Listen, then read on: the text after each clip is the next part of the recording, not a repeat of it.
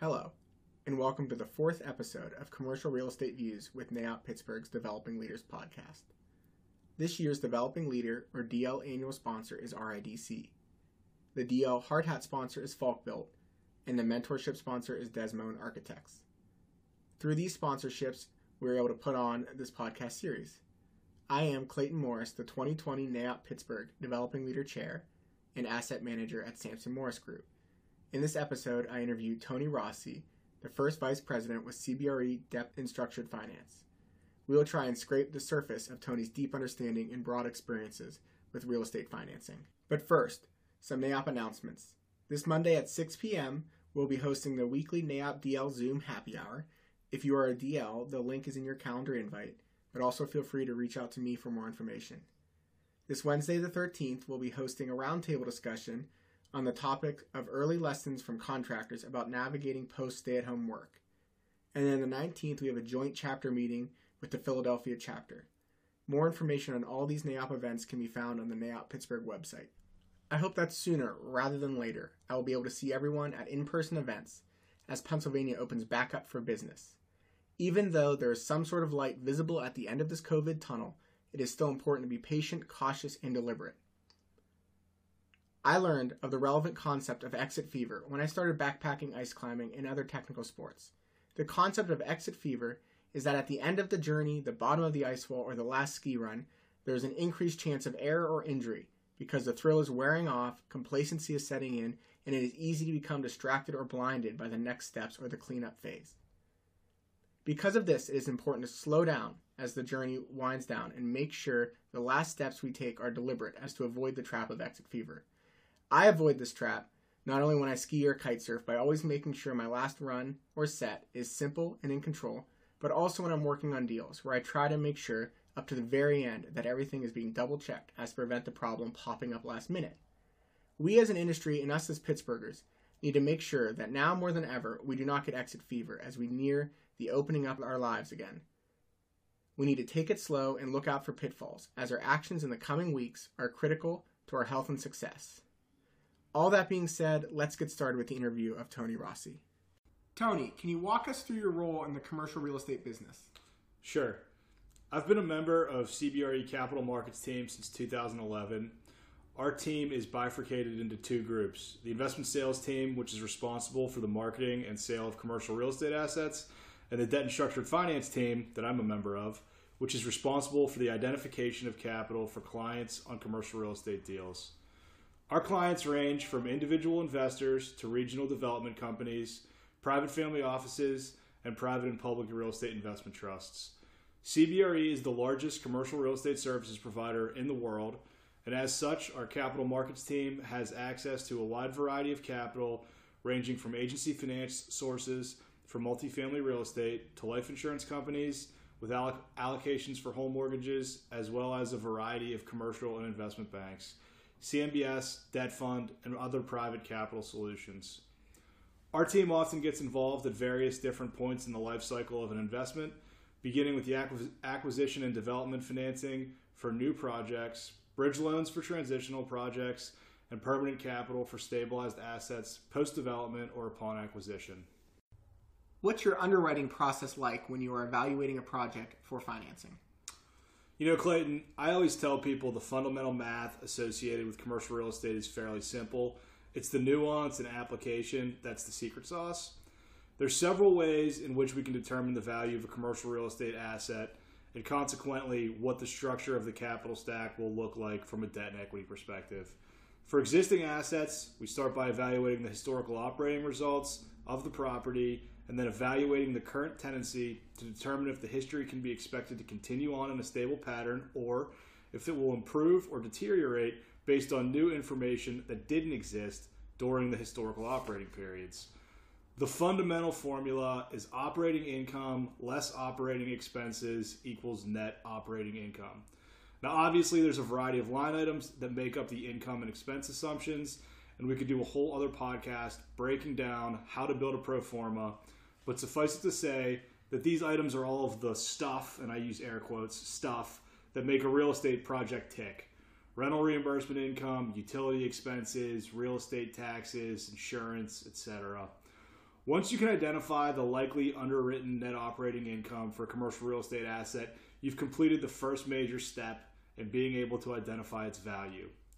Which brings us to capitalization rates, or as they are commonly referred to in the biz, cap rates. The income approach to value for commercial real estate is a simple formula. NOI divided by cap rate equals value.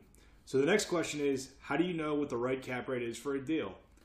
Basic economic theory tells us the best indicator of an asset's value is what a willing buyer will pay a willing seller in an open and efficient market. So like with any other asset class, as real estate professionals, we look at the market to determine what other similar assets have sold for and aggregate a set of comparable data to identify plausible cap rates.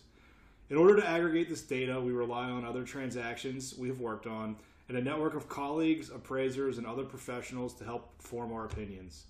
There's also a variety of subscription services available where we can gather data like Real Capital Analytics, CoStar, Crexi, and others.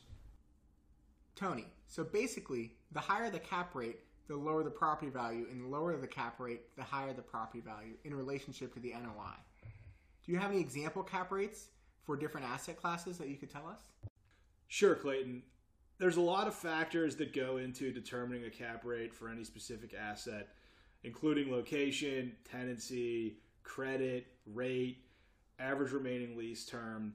But generally speaking, some ranges for cap rates in Pittsburgh over the last couple of years would be multifamilies somewhere in the neighborhood of 4.75 to 5.75 for a Class A property. Class A CBD office property is probably going to be in the neighborhood of 6.5 to 7.5% cap rate. Industrial properties probably in the 6 to 7% cap rate range for Class A product. And retail probably in the 6.75 to 7.75 range for Class A property over the last several years. What about deals without historical operating expenses, like ground-up developments or redevelopments of underutilized buildings? The process is fairly similar to underwriting a stabilized asset in the sense that we work to develop the likely NOI for the property and the correct cap rate to determine the ultimate value. Where the nuance comes in is in identifying the operating income and expenses for a project that's still in the concept stage. Again, in order to do this, we look to comparable properties in the market and extrapolate rents and expense numbers from properties that are most similar to the development. This brings up the second two approaches to valuing commercial real estate, the sales comparison approach and the cost approach. We briefly touched on the sales comparison approach when we were discussing cap rates, and the name sort of says it all. You conduct a survey of the market for assets of similar property type, vintage, quality, location, and evaluate the sales price from a cap rate and price per square foot perspective. And then you make adjustments based on similarities to the subject property. The cost approach, or the replacement cost approach, is generally least relevant because the replacement cost of the building doesn't necessarily correlate well to the economic potential of the building. This is particularly true in a city like Pittsburgh, where there's a significant inventory of buildings that date back decades and even to the early 1900s. A great example would be the Union Trust building, where NAIOP held a developer tour a few years ago. That project was a redevelopment of an office building developed around 1915 by Henry Clay Frick. It's an extremely beautiful building, the likes of which will almost never certainly be built again because of the costs associated with the building materials and the labor to construct such a building. What characteristics of a commercial real estate deal most impact cap rate? Location, location, location. No, I'm just kidding. I was just stealing your answer from the first podcast. I would say the three biggies are credit, rate, and term. The underlying credit of a tenant might refer to its actual public credit rating in the case of a large publicly traded company, but more often than not, when we're talking about credit, we're referring to the real estate developer and their bankers forming an opinion about the creditworthiness of a company based on that company's credit history, operating history, and balance sheet.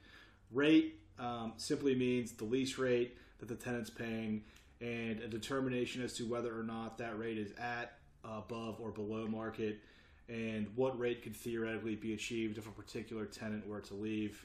And term is simply the remaining amount of time left on the lease.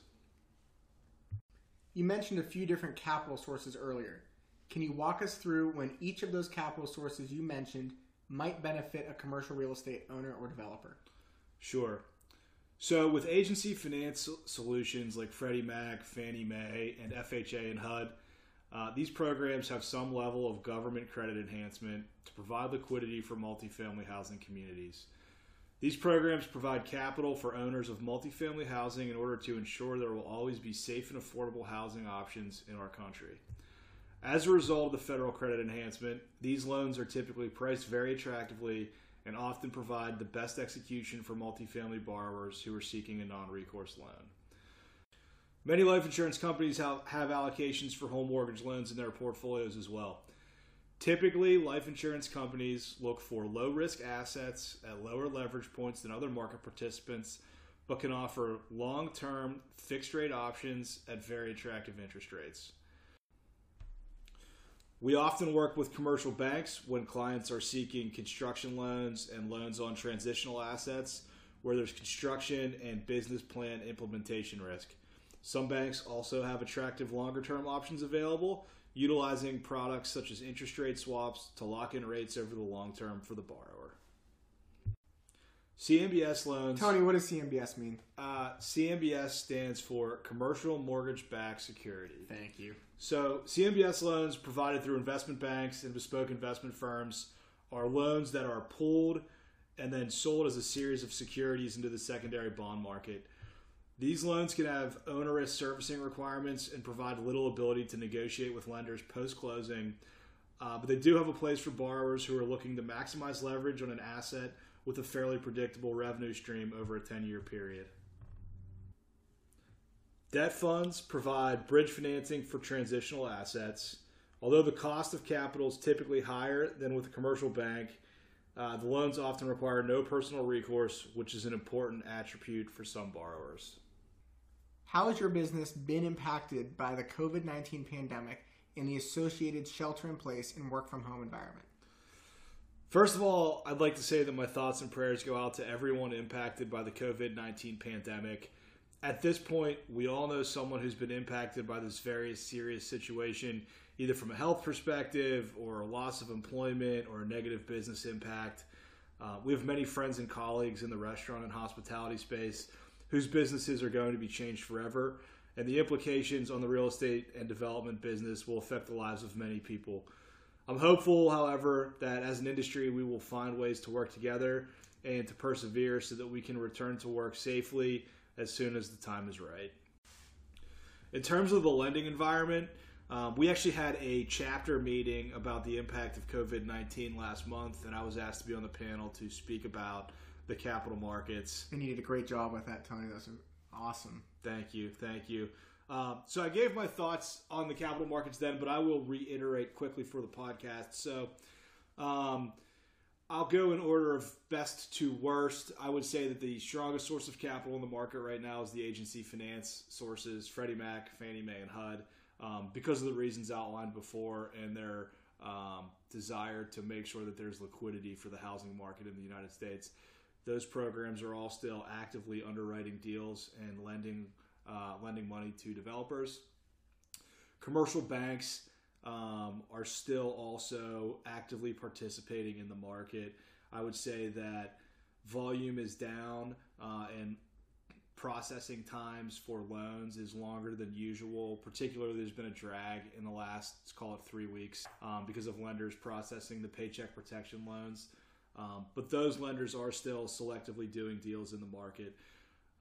Life insurance companies retreated to the sidelines pretty quickly, but there are still some life insurance companies who have liquidity for commercial real estate deals. I would say they're focused on lower leverage deals, even lower than before, and being very selective on collateral.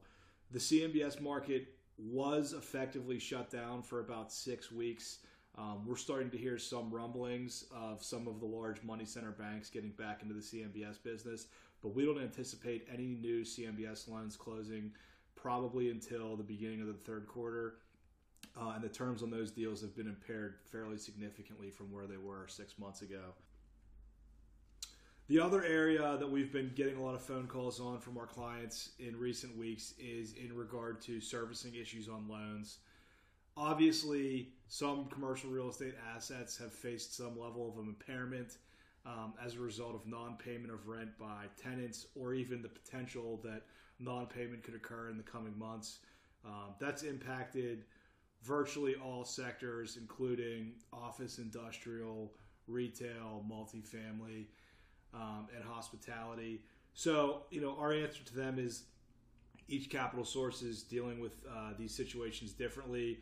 The best thing that you can do is communicate directly with your lender, document everything in writing, and make sure that you keep the lines of communication wide open. That way, your lender can do the best job to evaluate your current situation, and you have the best opportunity to get success in some level of forbearance or relief as a result of this pandemic.